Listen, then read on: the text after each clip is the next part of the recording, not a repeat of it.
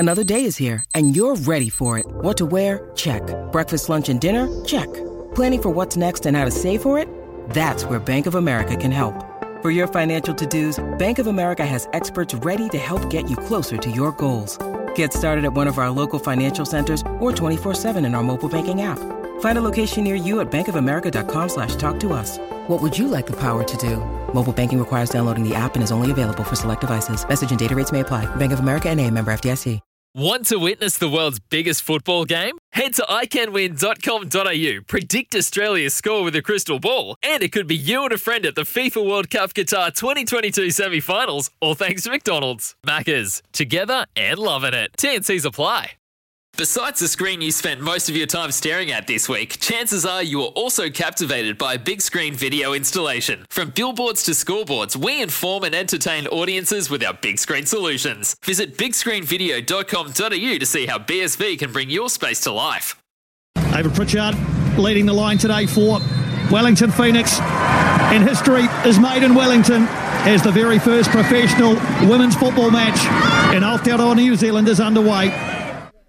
Yes, the Phoenix did make history yesterday as the first ever match of professional women's football was played in New Zealand, with the Wellington club hosting Melbourne City, and while the result didn't go their way, losing 4-1, the support was there. They hoped for 10,000, but that was perhaps a little bit optimistic. They did get 5,213, which sets a record for a standalone A-League women's match. Hopefully it's a sign of things to come as the season looks to build into next year's FIFA Women's World Cup. The Men's World Cup also got underway this morning, so there's plenty on in the football world. When isn't there?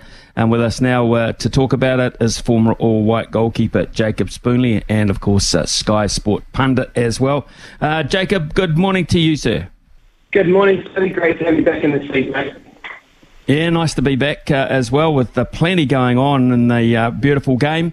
What about that 5,213 yesterday for the Wellington Women's Phoenix team? That's not a bad turnout. It's a great turnout, and as you said, Smithy, there was optimism around potentially reaching five figures.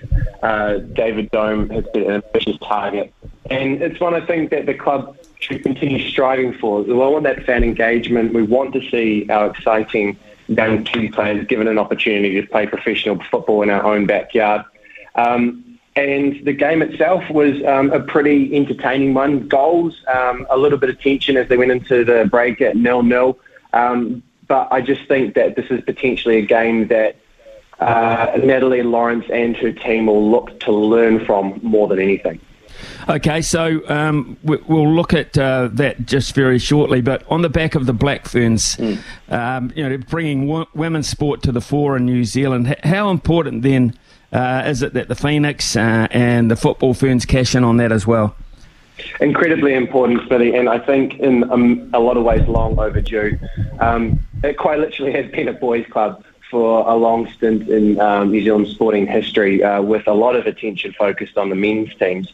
And I think that's been a little bit short-sighted from a commercial perspective, if nothing else. This represents a market, this represents stakeholders, consumers of the game, and we want to widen the radar. We want to ensure that we provide the best product possible, and also reach the largest audience possible. More than that, though, towards the gender equality point, these players deserve an opportunity. The Black Ferns in the semi-final and final were simply outstanding. The product that they put on the field, the tension that they were able to create, and then the barriers that they overcame in their opposition alone. And you saw the emotion that it created for our nation, where sport is so important. Put simply, we want to create more moments like that. And Natalie Lawrence and her team have the opportunity to take the baton from the Black Ferns, hold it for this moment, and then they'll look to pass it on to the Ferns as they prepare for the World Cup. So it really is a truly exciting time for football, but more importantly for the growth that we're seeing in women's sport. And the growth has to be quite significant, and it has to be well supported, of course, because the biggest women's sporting event to ever hit our country will do this time next year. It's a wave that seems to be building and building. So we've got some wonderful fixtures that we will be hosting in the likes of the USA and the Netherlands, a repeat of a World Cup final, which will be occurring in our capital. I think it's going to happen around about August, so there's every chance that the Dutch and the Americans get hit with that infamous Wellington Southerly, but it's going to be a party atmosphere, and I think it's going to contrast quite a bit with what we're seeing play in Qatar at the moment. This is going to be a World Cup where the world truly comes to New Zealand. They're going to bring so much diversity, so much celebration, so much colour, and we hope that we're going to do a much better job than what we're currently seeing out of Qatar and hosting these wonderful fans and these wonderful teams. So, look, it is something that's on the horizon. More immediately, though, we do have this Wellington Phoenix team with some young players, but also some established firms, and they'll be looking to put forward their best case to be involved in Klim Clover's plans for the World Cup. This is not something that they want to miss out on, and it's going to be a supremely important A-League season for these players.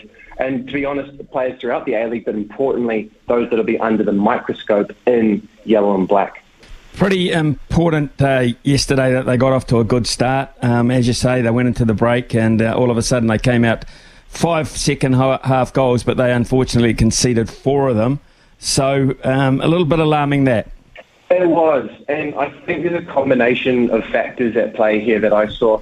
They were adventurous with the ball. They obviously wanted to be positive, but at times there was a lack of precision. There were some passes that were, put simply, too loose, played into the defensive structures that Melbourne City were putting out at times. And look, let's be fair, Smithy. Melbourne City are a team that do have ambitions to be in the final series. They will be one of the teams that does look to upset the apple cart and knock off either Melbourne Victory or Sydney FC. But things would rather play into their hands at times. Maria Rojas, Cote Rojas, she is such a wonderful player and really tormented Kate Taylor and Zoe McMeekin down the right-hand side for the Phoenix. In one-on-one battles, she went past people. Her movement was fantastic, pulled people out of positions, and then also brought other teammates into the game, which is exactly what Dario Vidicic wanted to see from Rojas, who was leading the line. The Phoenix as well, I think at times once the ball got into the box, there were a couple of soft goals that they did concede. Policinas is definitely not a soft goal. That was a wonderful strike. But Rojas danced in between the back line and then threaded it into the near post for the second goal of the day. And that was, I think, a blot on the defensive record of this Wellington Phoenix team. Look, they are resilient. We've seen that in abundance last year where they were really tested in their first season in the A-League. This season, we're going to need to see that resilience turned into effectiveness. And we want to start seeing them not only accumulate points, but put in good performances. And yesterday, I think we saw a good performance for around about 45 to 60 minutes. And then it seemed there was a bit of a ceiling that was hit.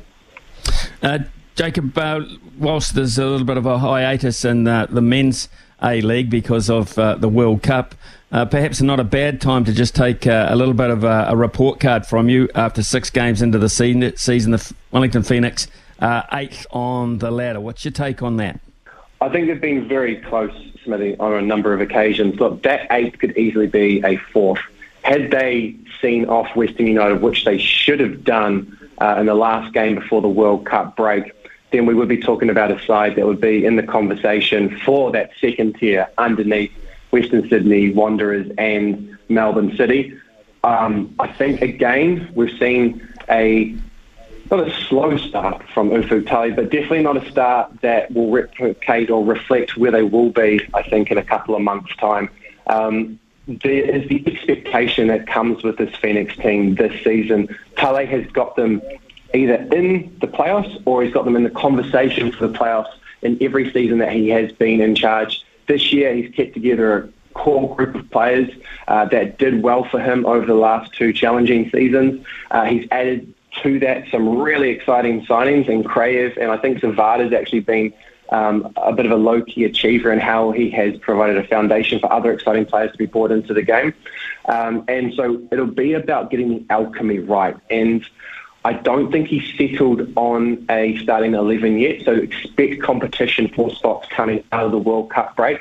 I think the other thing that is starting to niggle me, Smithy, is the defensive record. Put simply, they've conceded far too many games. I think it's in 3 of their matches so far they've conceded 2 or more games, and that's too much. is not what we've come to expect from a Tale side. So at the moment, I think B plus because of the promise that they have shown, but we need to see that turn into effectiveness. You were busy yesterday looking at football at another level down, but two clubs with great history, Auckland City and my very own Miramar Rangers, which takes me back about 55 years. Auckland got up to win 2-1 to book their spot in the National League final. How's that level of football for you?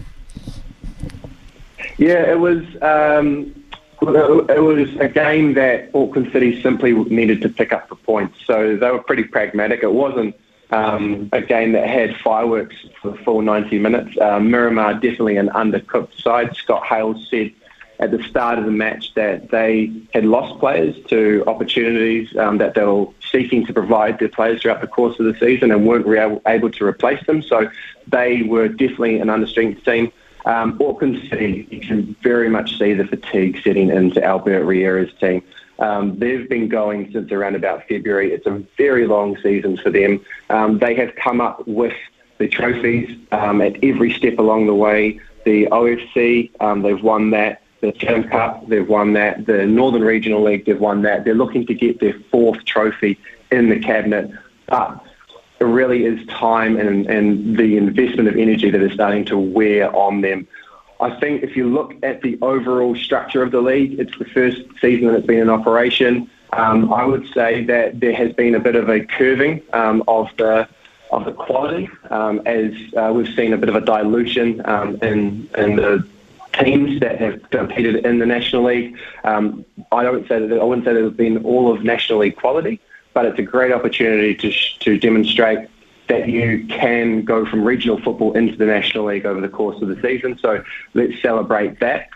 In terms of the final, I think everyone thought it was going to be Wellington Olympic and Auckland City at the end of the day. Two of the best teams in the competition. For mine, they have two of the best players in the competition, Jack Henry Sinclair and Cam Howison. Garvin Coffin is probably the other player that I'd put in that conversation. But I think in 2 weekends' time, we are going to see a true fight, a real arm wrestle. Wellington Olympic, the fresher of the two teams, the more motivated of the two teams, they'll look to take the game to Auckland City. And Auckland City, for them, it's really going to be about defending their castle, giving it one last push to confirm themselves at the top of the pile, and then to also, importantly, get that position in next year's O-League. That's the real big ticket, which is the pathway to the Club World Cup. Right, let's talk about the biggest ticket of all, Jacob Spoonley. The World Cup got underway this morning, creating history, actually. Qatar, by being the first home nation to lose the opening game of a World Cup in 92 years, losing 2-0 to Ecuador. What did you make of that? It's definitely a World Cup of a lot of firsts, Smithy. That's for sure. They were disappointing. Incredibly disappointing. This is a side that has been backed by its government to the extent of $200 billion. They're playing the World Cup opening game, as you said, in their own backyard. They haven't played club football for 6 months. They have simply concentrated on this one moment. And they came out in a back five. And I can only think that was to provide numbers because they didn't believe that they could actually take this game to Ecuador. El Shabib in goal seems to be a liability, particularly under the high ball. I can't see this World Cup going particularly well for Qatar.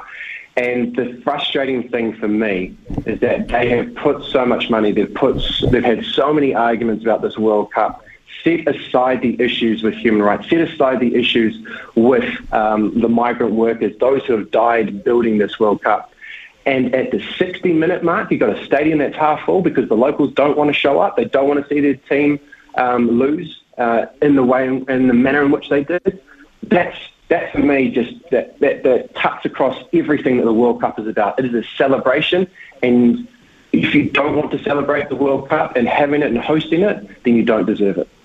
I think we're going to hear that quite a lot, Jacob, throughout the next month or so anyway.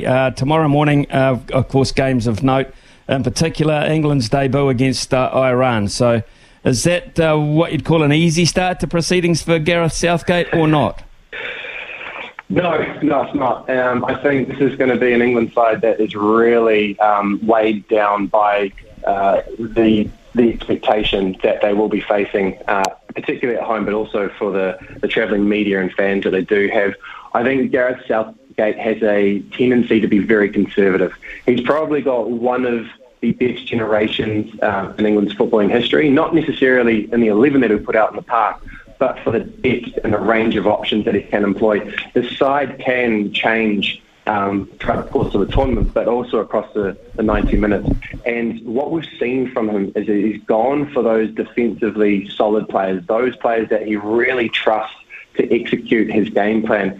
And when he does that, I think we've seen him sacrifice the ambition, the excitement that these players can create. I look at Trent Alexander-Arnold, for example, and obviously being a Liverpool fan, I'm a little bit biased in this, but he is somebody that is wonderful going forward. He is somebody that can bring in those really exciting players further up the pitch. But Gareth Southgate simply just doesn't trust him, it seems, and won't utilise him. So there's a cap that's been put on not only the individual contribution from his players, but also it seems to be there's a cap on what this England team can actually go out and achieve over the course of the World Cup.